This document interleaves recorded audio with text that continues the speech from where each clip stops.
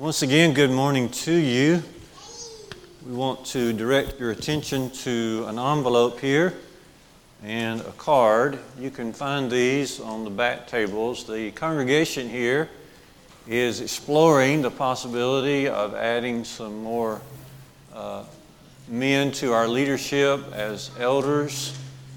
And so if you'd like to make a suggestion, you'll see a card back there with a place to insert or write down a name, but also on the back of the card you'll see qualifications for elders according to 1 Timothy 3, 1 through 7. So please pay close attention to that, make note of that. These are back there on the back tables. Our lesson this morning will, as well as tonight, Lord willing, will be geared toward this ideal of appointing men to leadership positions.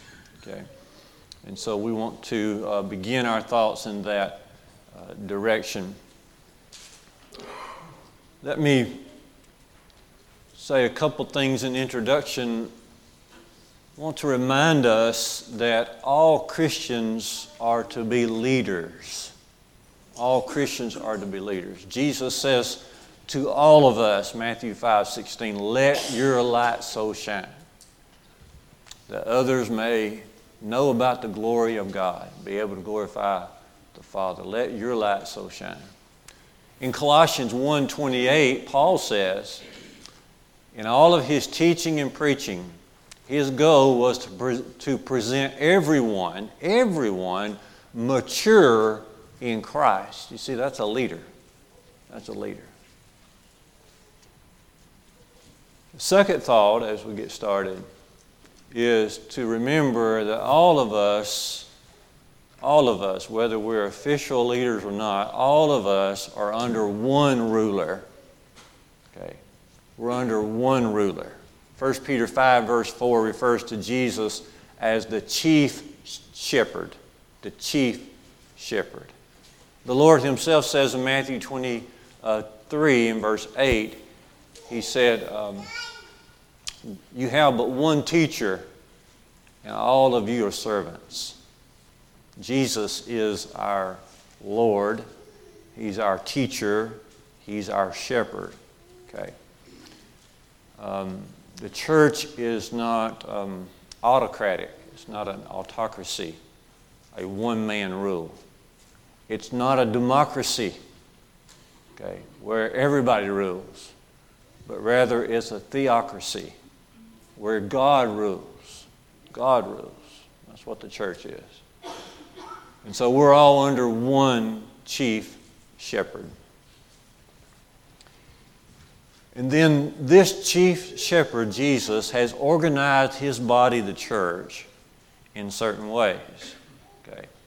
His goal is that we would grow to a certain point spiritually, that we would have men qualified to serve as elders, or another word for it is overseers, another word for it is shepherds, but that we would be organized with shepherds, overseers, deacons, servants, and saints. One verse that mentions this is Philippians 1 and verse 1. Paul opens up his letter to the church at Philippi, and he refers to he and Timothy as servants. We're writing to all of you saints, together with the overseers there, the bishops there, and also the deacons. Okay.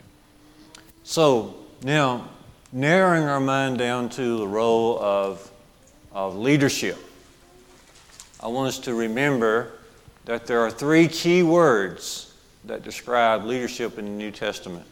Okay. The first word is shepherd. Shepherd. Ephesians chapter 4, verse 11 mentions different roles in the church, and one of those is pastor, or another word for pastor is shepherd.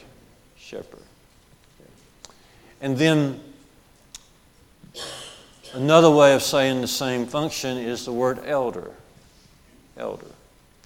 And this is mentioned in 1 Timothy 3, the word elder, and several other places in the New Testament. Okay. And then the third word that Peter mentions in 1 Peter 5 and verse 2 and 3 is the idea of oversight or overseer. Okay. The old versions translate that word bishop, but it's really just the idea of overseeing. Okay. So leadership has three key words: shepherd, elder, and overseer. Okay. Each of these words represent a function. Okay. You are shepherding God's flock. You are counseling God's family. And you are overseeing His people. Okay. And we want to notice these functions today, and just one of these this morning. Okay. We're going to focus this morning just on shepherding God's flock, and this evening we'll look more closely at leading God's people. Okay. And so let's narrow our focus right now to the function of shepherd, leadership, shepherd, shepherding God's flock. God's flock. And if you look at 1 Peter 5, verses 1 and 2, Peter opens up that chapter by talking about shepherd the flock that is there with you. Shepherd the flock. He speaks of the elders there. He says, I'm also an elder. And he says, I am encouraging the elders to shepherd the flock. See, God often refers to His church as the flock. As the flock. You might recall Jesus' words Brother Jerry read this morning earlier from John 10, verse 16. John 10, 16. There is one shepherd, Jesus says, that's Himself. There's one shepherd and one flock. Okay. And Jesus' purpose was to come and die for the sins of the world and also reconcile both Jew and Gentile into that one body, that one flock. Okay. And so we want to focus on shepherding the flock. And within this function itself, I want to mention 5 ministries. Okay. 5 ministries that are associated with shepherding the flock. So here we go. First of all, there is a feeding ministry. A feeding ministry. Okay. A shepherd feeds his sheep. Okay. And of course, we're referring to here as the teaching part of ministry. Okay. 1 Timothy 3, verse 2 mentions qualifications of elders and says they ought to be apt to teach. They ought to have skill and ability to teach the Word of God. But this also is a command for all of us. Paul said to Timothy in 2 Timothy 2 and verse 2, the things which you have heard from me among many witnesses, the same commit to faithful men who shall be able to teach others also. Okay. And that's kind of one thought that you'll see running through the Scriptures is that what we are describing when you look at elders, when you look at overseers, you're basically describing a Christian who has grown to maturity. And so these ministries that we mention are ministries that all of us ought to have as a goal in our lives as well. But let's begin by thinking about shepherding the flock, and the first ministry is the feeding ministry. Okay. And as you know and you remember, the Word of God is often looked at as food, spiritual food. Remember what Jesus said to the devil in Matthew 4 and verse 4, man shall not live by bread alone, but by every word that proceeds out of the mouth of God. Okay. Paul, when he was speaking to the church at Corinth in 1 Corinthians 3, 1 through 3, he says, I wanted to feed you with meat, but you weren't ready. You were still too worldly, so I had to feed you with milk. But still, he was bringing the Word of God to them. Okay. Now, when you think about regular food, how often do we eat? Okay. How often do you eat? Okay. You eat every day, and most of you eat more than one time a day. Okay. So it is to be with the Word of God. It's not just a one-week thing. It's not just a one-week occurrence. It's not just here and there. We ought to be feeding on it every day, and several times a day if possible. And the church members and church leadership is to encourage that and to promote that and to see that that is happening. See, Acts 17, 11 and 12, you remember about the Bereans, how that they searched the Scriptures daily to check out what was being preached. You remember Psalm 1, about the godly man in Psalm 1, verses 1 and 2. His delight is in the law of the Lord, and in His law doth he meditate day and night. And so church leadership promotes that, you see. This feeding on the Word of God is primarily to start in the home and is to be in the home. And of course, it's to be in the assemblies of the church. But this feeding on the Word of God must be at all times. It begins in the home, and it's to be dominant in the home. And then that will naturally make it dominant in the church assemblies, as we can see. What we're trying to stay away from is what is described in Amos, back in minor prophet of Amos, chapter 8, verse 11, where God warns of a famine in the land. Okay? But if you notice in Amos 8:11, it's not a food shortage He's warning about. It's not a thirst for water that He's warning about. He's warning about a famine concerning the hearing of the words of the Lord. You can see it for yourself, Amos 8, verse 11. This reminds us of Hebrews 5:11, where the apostle says, you have become dull of hearing. When we become dull of hearing, dull of reading, dull of learning, then a food shortage is coming. A spiritual food shortage is coming. But a feeding ministry will head that off, as you can readily see. Now, there are several advantages for having this feeding ministry taking place. First of all, it creates the perfect environment. It creates the proper environment. Okay? We won't ever be perfect, but it creates the proper environment. I love to think about Psalm 23 when I'm thinking about shepherds and sheep. Psalm 23 reminds us of the possibility of green pastures and still waters and paths of righteousness. You see, that's the kind of environment that the Word of God will bring out. Green pastures, still waters, and paths of righteousness. It just creates the good environment. Okay. Best ways of creating the environment we need in the church and home is to keep the Word of God out. Keep reading it, keep promoting it, keep learning from it, keep talking about it. I've mentioned this before, but it's very interesting that if you're in a public place, okay, and you've got a lot of talk around you going on, and talk about politics, talk about things that really don't matter. If you get out your Bible and open it up, you can clear a room real fast. Okay, you'd be amazed. Either they'll stay there with you and start talking to the Bible about the Bible with you, or they will slowly make their way out. Okay. But it creates the proper environment. And we need a godly environment, not just at church assembly, but at home. At home. At home. If we have a feeding ministry taking place at church, but not a feeding ministry taking place at home, then we're just butting heads against each other. We're not making any real progress. But when that proper environment is at home, and then that's followed up and supplemented with the proper environment of learning at church, then we're on our way to green pastures. See? So it creates the proper environment. But it also helps, this feeding ministry also helps to combat stress.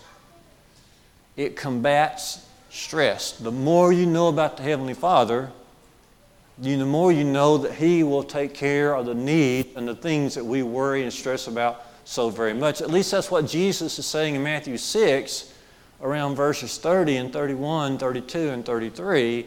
He's really teaching against this idea of worry and anxiety. Okay. He says, your Heavenly Father knows you have need of these things. What needs? The needs of clothing, the needs of food, the needs of drink. He brings up the lilies of the field. He says, think about the lilies of the field and how they grow. He says, I say unto you that Solomon in all of his riches were not arrayed like these lilies of the field. Okay.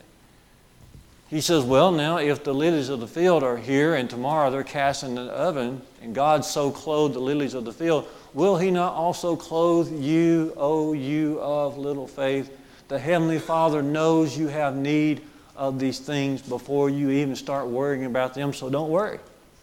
Seek first the kingdom of God, Matthew 6 and 33, and His righteousness, and all these things will be added unto you. Okay.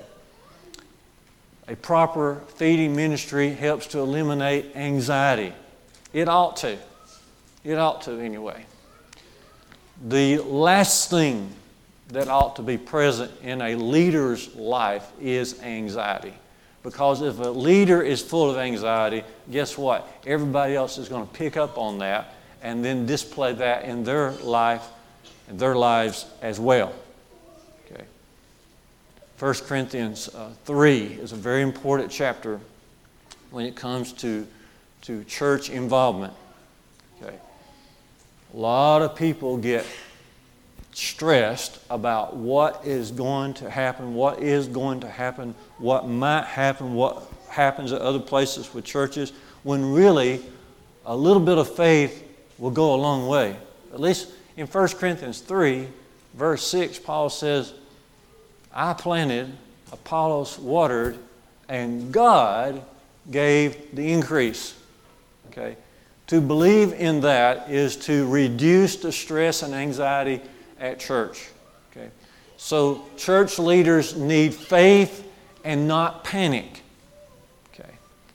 Church leaders need faith and not panic. Okay? Panic is not part of the idea of leading God's people. And so if I'm thinking about someone to lead God's people, I'm looking into their lives, and are they full of panic? Are they full of anxiety? Are they full of stress? Okay? That's not what God wants. Okay.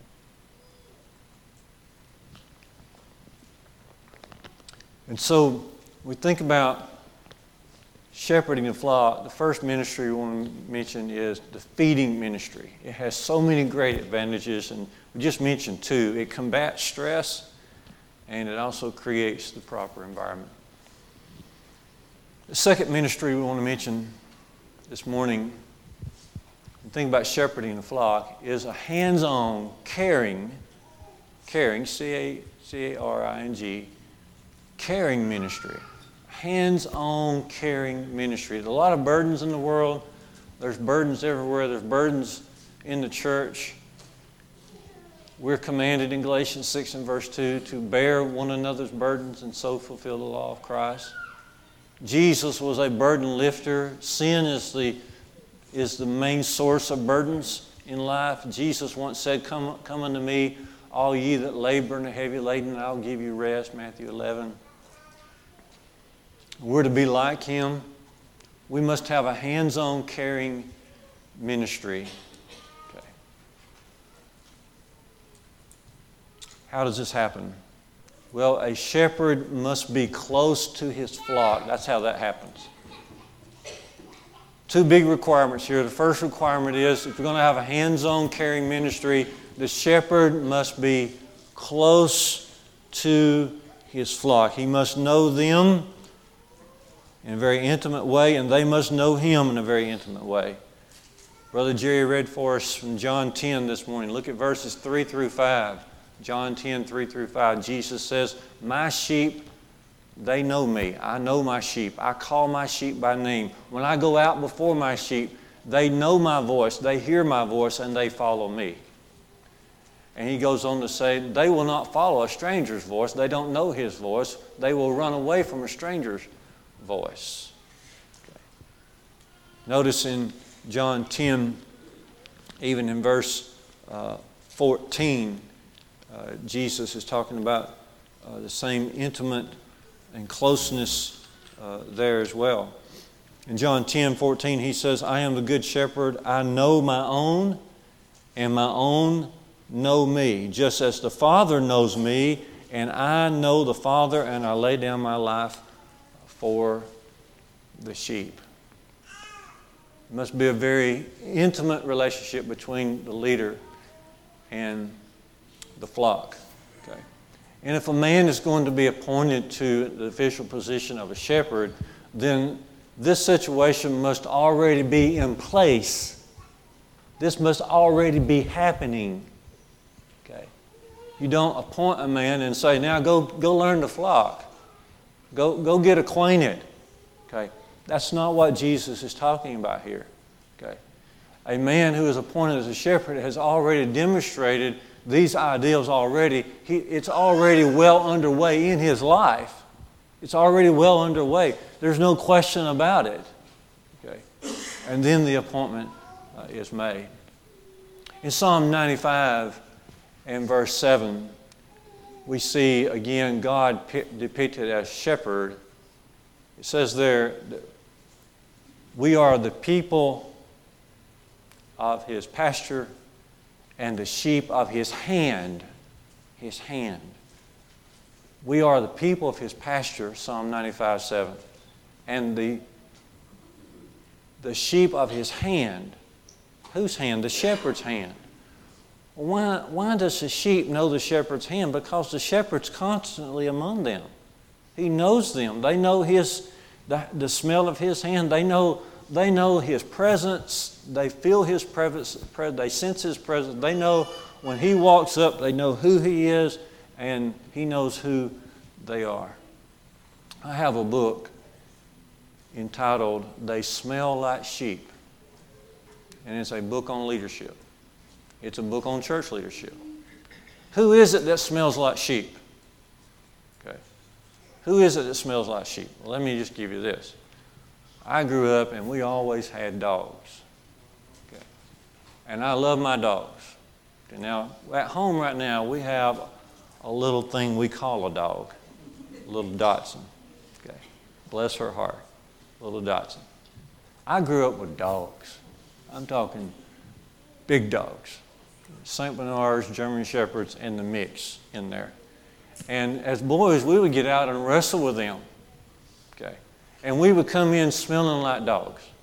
And my mom would let us know real fast. This is what this book is talking about. They smell like sheep. Why do they smell like sheep? Shepherds smell like sheep because they're constantly among the sheep. That's how you have a hands-on caring ministry, is that you're close to the sheep. And secondly, you have a hands-on caring ministry by simply doing what is necessary. You do what is necessary. That's what a leader does. Okay. He does what is necessary. In shepherding sheep, there's what is called dipping time. Dipping time. What happens is, and you can just imagine in all that hair of a sheep, that sometimes there's little parasites, insects that gets in there. It's hard to get it out, and they begin to cause disease upon the sheep. And so to medicate against that, to heal that, every so often shepherds go through dipping time. They'll take each sheep and dip them into a barrel of mixture that medicates against these parasites and insects that may be close to their skin and within their hair. Okay. We used to do this with our dogs. So the mixture was burnt motor oil and sulfur. You ever heard of that? Burnt motor oil and sulfur. And so every once in a while, especially in the summertime, when mange would get on our dogs, then one of our favorite times was when Dad said, we're going to bathe the dogs in burnt motor oil and sulfur. We loved it. We loved to watch them run around after they've been bathed. And you ever seen that? And it's a hilarious thing to see. But they run around trying to get that off their bodies. But it helps them. It cures it. That's among shepherds, that's one of the least favorite roles. That's one of the least favorite times. But it's quite a bit of trouble. It takes a long time. It's hard to do, to dip each one, but you do what is necessary. When you are a shepherd, you do what is necessary. We see this illustrated in Luke chapter 10 when Jesus gives us the parable of the Good Samaritan. The Samaritan comes to where the man wounded is. He comes to where he is, and he sees his injuries. He begins to address those wounds. He has ointment with him. He has oil with him. He pours it on. Then he sets the man on his animal that he has, and he carries him to a local nearby inn, and he stays there with him at that night and takes care of him. Now the phrase there, takes care of him, is interesting. Okay. All of what he's doing, he's taking care of him. Now compare that, if you will, to 1 Timothy chapter 3, verses 4 and 5, when it talks about the qualifications of elders. He says there, Paul does, he says, now a man who's going to be an elder needs to be able to manage his household well, having his children in submission with all respect. For if a man does not know how to manage his own household, then how shall he take care of the church of God? That phrase, take care, there in verse 5, 4 and 5 of 1 Timothy 3, it's the same phrase used in Luke 10 of the parable of the Good Samaritan, when it says the Good Samaritan took care of the wounded man. What did he do? He did what he had to do. He didn't know what he was going to run upon. He didn't know this was even going to take place that day. But he did what he had to do to make sure the man had the care that he needed. And that's what a good leader does. He does what is necessary. He does what is necessary. A good brother over here, David Scarborough, illustrates this. He has served many people in this community, but he has served brother and sister Counts. You guys remember brother and sister Counts that was among us now to live over near Muscle Shoals. David has served that couple, and he's done what is necessary. Sometimes it's groceries, sometimes it's doctor visits, sometimes it's church related, sometimes it's scripture, sometimes it's chores at the house or yard related. And right now, brother and sister Counts, David's saying is at an assisted living place. But he knows this because he's done what is necessary to help them out. That's what a leader does. Perhaps this can be summed up in Luke 2, verse 8, this idea. It says, in that region there were shepherds abiding in the field, keeping watch over their sheep by night. By night. Now, why are they out there at night? Well, you do what is necessary. Notice, first, they are close to the sheep. They're watching them not just during the day, but at night. But they're out there at night because they care for the sheep. They don't want anything to happen to the sheep. They're doing what is necessary. This closeness to the sheep. Perhaps this can be illustrated if you look at Acts chapter 20, verse 36. Paul had just finished up a talk with the elders at Ephesus, and as he began to leave, they all, Paul and the elders, they walked out a little bit before Paul left, and they all knelt down and prayed. And then they all embraced each other and shed tears because that might have been the last time Paul would ever see them. Okay? That's the kind of closeness that God is looking for in His family, in His flock. Okay? And so in shepherding the flock, you've got a feeding ministry, you've got a hands-on caring ministry, and then a third ministry that you've got a guarding, protecting ministry. A guarding, protecting ministry. Okay. Now this relates to defense. Okay. And by the way, I wish the Alabama college football team would go back and learn something about that. Okay. Just getting my frustrations out. Now I'm coming back to the lesson.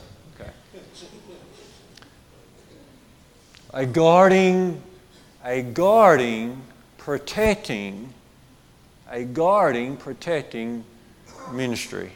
Okay. This is an extension of the caring ministry. Jesus talks about this in John 10 again, verses 11 through 13. He talks about how the fact that we don't own the flock, but we ought to care for the flock. But now a hireling, he doesn't care for the flock. And when the wolf starts creeping in, he says, there's a better way of making a living than this. What's he going to do? A hireling is just going to leave. He's going to leave the flock. He says, I don't need this. I can find another way to make a living. I can make money another way. He doesn't really care for the flock. Okay. So he's going to leave the flock and let the wolf do whatever he wants to do. He's going to save his own hide. He's going to get out of there. Okay. But a true shepherd, he's not a hireling. He's bought in because he truly cares. He truly cares. He's going to protect that flock at all costs. And this is an important part of ministry, protecting, guarding the flock. Paul brings this up, if you want to look at it, in Acts chapter 20 with the elders at Ephesus, Acts 20, verse 29. Acts 20 and 29. Paul says, I know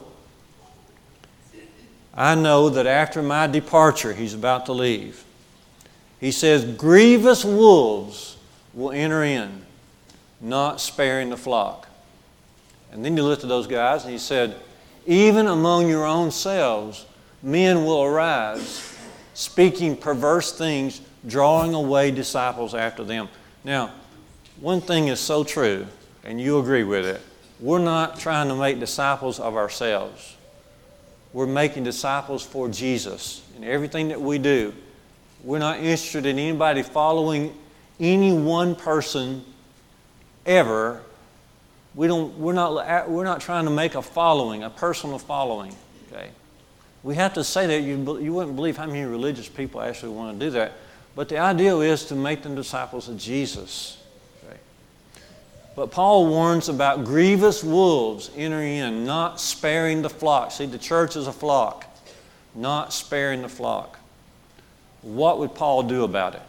Here's what Paul's doing about it. If you look in Acts chapter 20, verse 27, he says, I have taught you the whole counsel of God. So he says, one way of heading this off is to teach the whole counsel of God.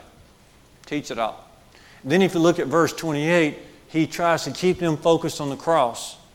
He says, be sure to examine yourselves and all the flock over which the Holy Spirit has made you overseers, to feed the church of our Lord, which He has purchased. Which He has purchased. Okay. Which He has purchased with His own blood. Okay. That's how we guard the flock. We got to stay close to the cross. We teach the whole counsel of God, and we stay close to the cross. Okay. Well, then he says, going back to verse 29, he says, you got to be aware of those wolves. Now, Jesus further explained the wolves. Jesus said, where was it? Matthew 7, 15 and 16. He says, beware of wolves, but they'll be dressed in sheep's clothing. Now, sheep's clothing is where the world gets carried away. Sheep's clothing. Because the wolves are going to look very much like sheep. Why sheep's clothing? First of all, because it's comforting. When you see sheep, you don't see threats. You don't see any threats when you just look at a sheep. What can a sheep do to you? So that's how Satan appears to us, okay, as non-threatening. But then the second thing about a wolf in sheep's clothing is he's very convincing. Okay? And there's a lot of false teachers in the world. They're very convincing. They sound a lot like the Bible. They use a lot of Bible words, but they're not teaching what the Bible says.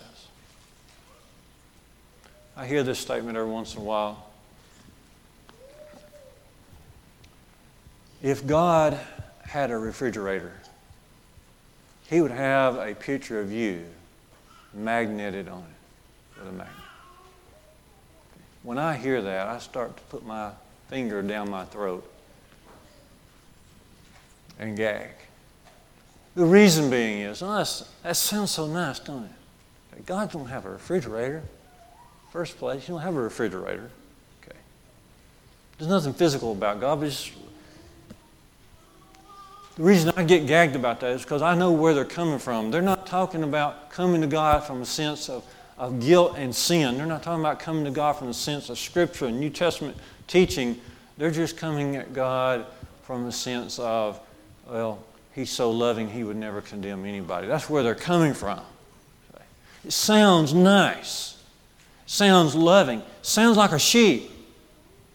But underneath, there's a lot of false ideals involved.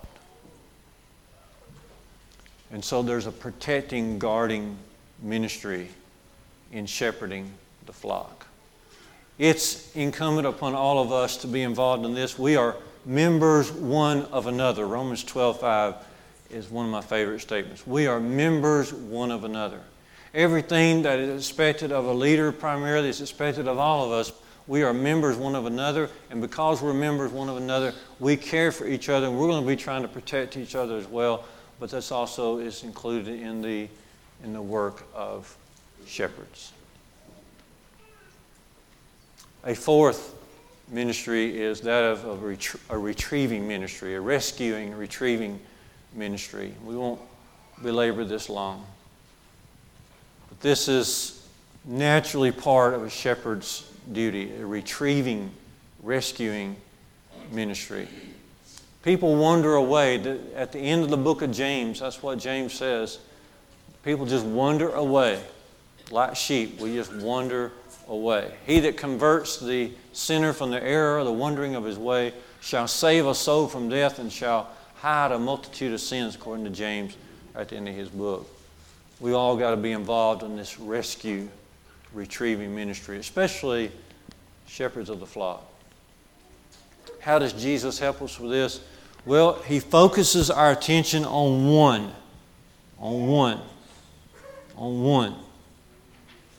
I am very convinced that part of the stress and anxiety that we find in church is because we try to bite off too much when God didn't ever tell us to do that. He said, just work on one. Work on one. Do you have one you're working on? If a man has 100 sheep, Jesus said, Luke 15, and one of them be gone astray, what does he do? He leaves the 99 out here in the wilderness, and he goes after that one who has gone astray. And when he finds it, he rejoices more over the one who went astray than of the 99 who did not go astray. And he calls his neighbors and friends and family members together and say, rejoice with me, for the sheep that I lost, the one that I lost, I have now found. So, Jesus goes on to say in Luke 15, so there is joy in heaven. You say, so what? This shepherd rejoices over his sheep. Well, this is where Jesus is going to. There is joy in heaven, he says. Luke 15, 3 through 7. There is joy in heaven over one sinner who repents. Jesus helps us with this retrieving ministry by focusing us on one. On one. 99 is not enough in God's sight. 99% is not enough in God's sight. See, Jesus himself spent a lot of time with individuals. Look at all that time he spent with just Nicodemus in John 3. Look at all that time he spent with the woman at Jacob's well in John 4. Look at all of the time he spent just with his disciples, a few at a time. We try to bite off too much. Okay? When Jesus said, just work on it one at a time. You'd be amazed at what God can do. Work on it one at a time. One. And then Jesus, he helps us in this retrieving ministry by taking us back to the beginning. Back to the beginning. Look how Jesus works on the church at Ephesus in Revelation 2, 4 through 6. He says, I have this against you, that you have abandoned your first works. What would their first works be?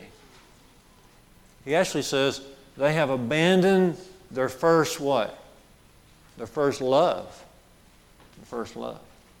Remember John 14, 15 says, if you love me, keep my commandments. Somewhere along the line they have abandoned keeping the commandments of God. Galatians 5, 6 says, circumcision is nothing, uncircumcision is nothing but faith that works through love. They have abandoned their first calling. They have abandoned something about working out their faith and keeping the commandments. He says, remember from where you have fallen and repent. This is serious business. Jesus once said, Luke 13:3, if you don't repent, what do? You perish. Okay? So even though he's talking to church members, he's talking to them who've got their soul on the line. He's talking to some folks who, if they don't repent, they're going to perish. So he says, remember from where you have fallen and repent and do the first works. Go back to the beginning and look at yourself and look at ourselves, look at myself and ask yourself, did you ever have any passion back at the beginning when you first became a Christian? Did you have any passion at all?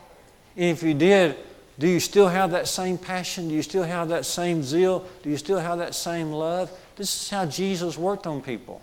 He took them back to the beginning of whenever they first got introduced to Him. He went back. How was it then? And you might even ask this question, were you truly converted then? Were you truly converted? You might think about your baptism. You know, we speak all the time about the importance of the big four things about baptism. You know, you got to have the right ingredient, which is water. You got to have the right action, which is immersion. Okay, you got the right person, a person who believes and is ready to repent and is repenting and turning away from sin. Okay, you got the right person. You got the right purpose, that is for the remission of sins. Okay, go back and think about your baptism. Go back and think about something. Go back to the beginning. So, in shepherding the flock, we see several ministries. Okay. There's a feeding ministry. There's a hands-on caring ministry.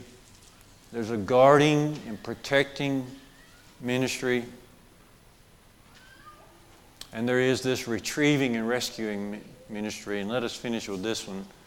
A sacrificing sacrifice.